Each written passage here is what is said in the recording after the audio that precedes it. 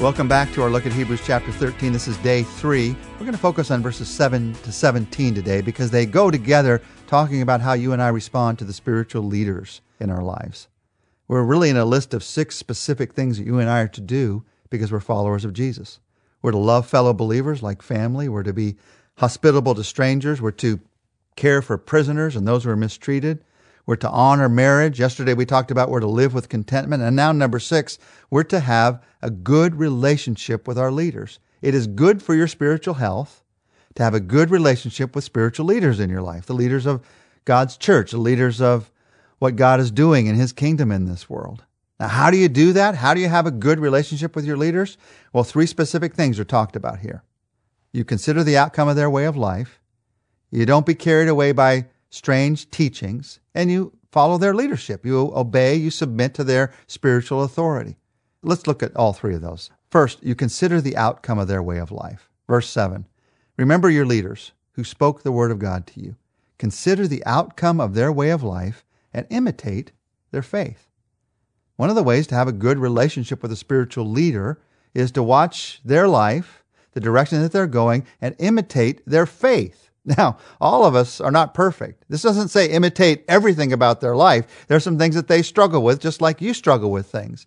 But if somebody's a spiritual leader, that means they're leading out in faith. They have something worth imitating. So what is it about their faith that you can imitate? The way that they think about their family, or the way they think about their money, or the way that they pray, or the way that they think about this world, or the places that they go. It could be 100 different things. Depends on the person. That's why God has given us a multitude of leaders.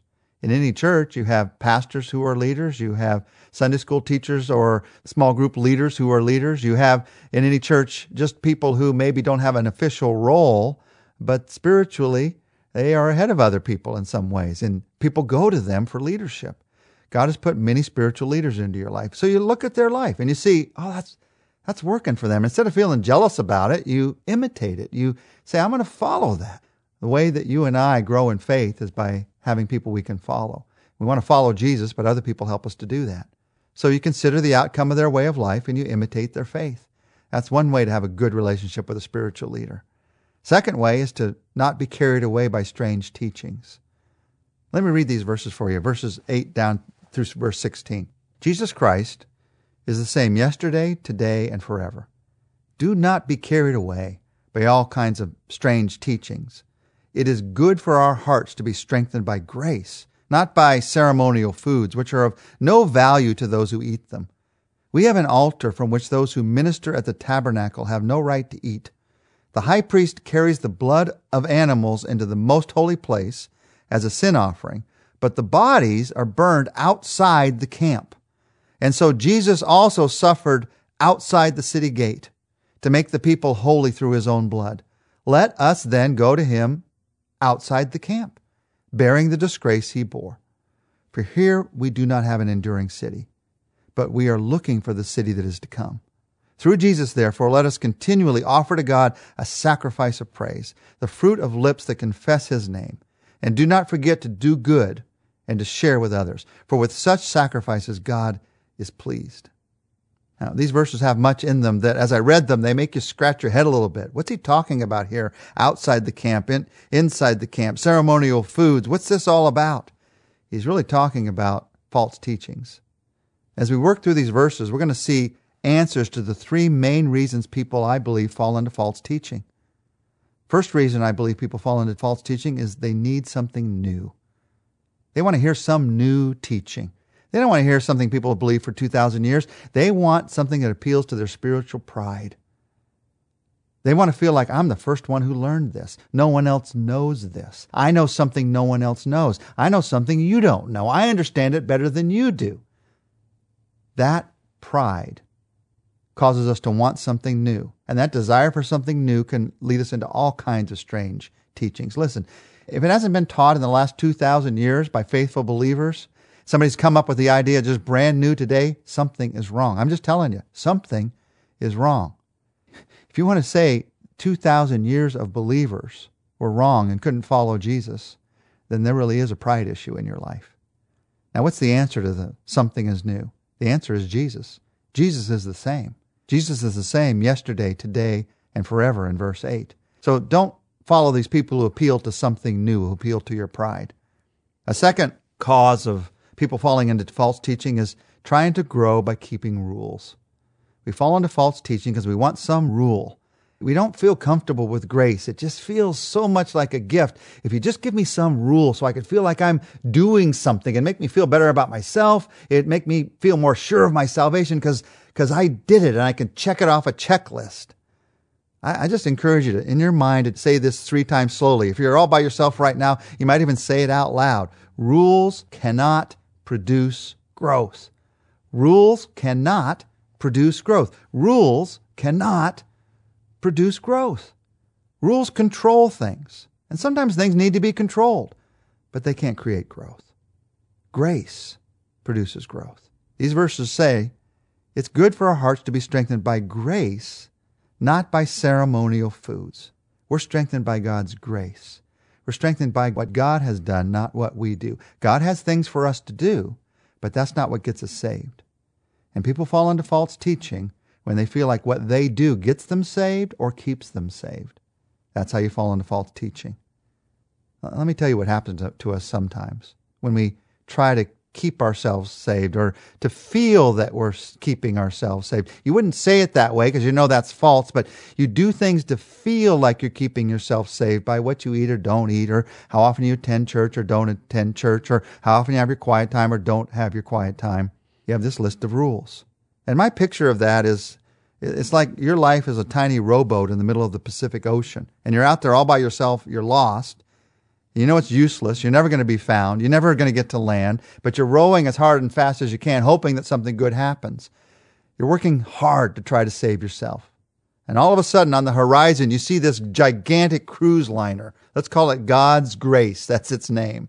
And this cruise liner pulls up beside you, and God expresses his willingness to save you. Now, you were lost, and now you're found. And you say, yes, I need your salvation. He brings you on his boat. The question is, what are you going to do on that boat? He has lots of things for you to do on that boat. Incredible things, ways to serve, ways to make a difference in this world. All over that ship, he's got things for you to do. But what we do sometimes is we remember our old way of living. We remember the rowboat, how hard we were working. And we want to work hard on our own behalf again for our own salvation to keep ourselves saved. So it's as if we go down into the water, we get that old rowboat back, we put it up on that cruise liner on the deck, we sit in it with our oars, and we row as fast as we can, thinking that somehow we're keeping ourselves saved. When it's God's grace that's keeping you saved. It'll keep you saved if you do that or not. But if you begin to live that way, you've fallen into a false teaching that keeps you from doing the other things that God has for you to do on that boat. God's saying, I got a new way for you to live. I've got new things for you to do. So start living that new way. Start doing those new things. Now, there's a third reason that people fall into false teaching, and I think it's one of the most powerful ones today, actually. It's not because they want something new. It's not because they want to keep the rules. It's because they feel ashamed of their faith. It's this idea that somebody gives to you that Christianity seems so exclusive. It seems so judgmental. And that makes you feel bad because you don't want to be exclusive. You don't want to be judgmental. Now, the truth is, the truth God has told us, and I trust him, is he will judge our sins. Not just my sins and your sins, all of our sins. Some people don't like that, especially if you haven't gone to him for forgiveness. Of course you don't like that. But the truth also is Jesus opens the door to all. God's grace is open to everybody. There's nothing exclusive about it. Now, these verses that we read about outside the camp, inside the camp, that's what this is all about. You see, they were feeling ashamed of their faith. They were feeling ashamed of just trusting in Jesus. And it was a disgrace for some of them in their families or in their communities. And the writer of the book of Hebrews says, go to him who's outside the camp. It's okay if it's a disgrace. It was a disgrace for Jesus to die on the cross. It was a disgrace for him to die outside the city. And he goes on and he says in these verses, he takes the idea of city and he takes it one step further and he says, this isn't the city we're looking for anyway, some city on this earth. What he's saying there is, you're not looking for the approval of people on this earth. That's not the city we live in. We're looking for the enduring city that we're going to live in with God. So if it's a disgrace to live for Jesus with the friends, the office, the people that you're around today, just realize you're standing right there with Jesus, outside the camp. And yes, it will be a disgrace to some, but the truth of the matter is, that's not what you're living for. That's not what you're living for. Now, we're walking through how you and I are to respond to our spiritual leaders.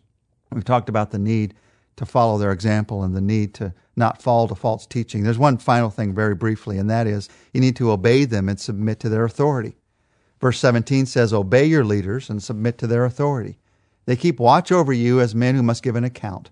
Obey them so that their work will be a joy, not a burden, for that would be of no advantage to you.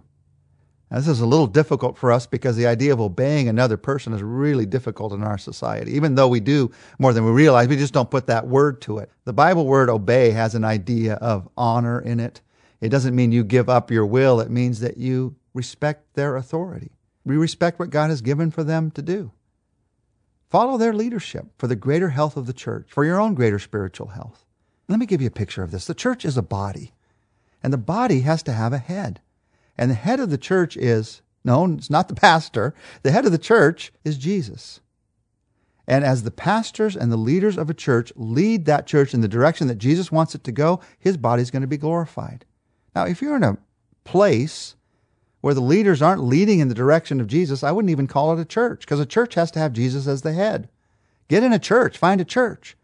But if you're in a church where there's a concerted effort, there's a real desire to follow Jesus, you're not going to always agree with your leaders, with your pastors. They may not even always agree with themselves. They're going to change their ideas, opinions sometimes. But what you can do is follow. Now, follow doesn't mean you can't share your own opinion. In fact, in most churches, it's the opinion of those who are in the church and the body out of which the direction comes. But follow means that once we say as a church, here's where we're going. We're going to try and reach this community. Here's where we're going. We're going to start a new church here. That we get in line together, and then you see the power of the body working together. That's why you follow. Because the body of Christ needs to work together. When we're separated, doing it all alone, there's little power. There's a little power, but there's little power. When we're working together in the body of Christ, there is enormous power. And one of the disciplines you and I have to have in order for that to happen is to follow the vision of the leader, spiritual leadership, knowing that that vision is taking us in a direction that Jesus wants us to go. Now, this idea of follow the leader that we've talked about today, it's an opportunity you and I have in everyday life. And I want to pray for you, for me, that God would give us the strength to let go of some things and to hold on to some things. Our Father, we pray today. I pray for myself, for every one of us. Help us to let go of our spiritual pride, which says we got to figure it all out ourselves. And help us to hold on to the spiritual truth that you've put leaders into our lives. Other people to whom we can be accountable, who can provide a vision, provide a direction. I pray for those who are listening to this as leaders, because many are, that you would give them your vision and your direction. But I also pray for all of us who are listening to this as followers, because we all are followers. You're the head of the church, Jesus. Help us to look to you for vision, for direction. Whether it's through our leaders directly in our prayer life, help us to look to you in every moment of our lives. Thank you for leading us. In Jesus' name we pray. Amen. Tomorrow we're going to look together at Paul's simple prayer for spiritual power.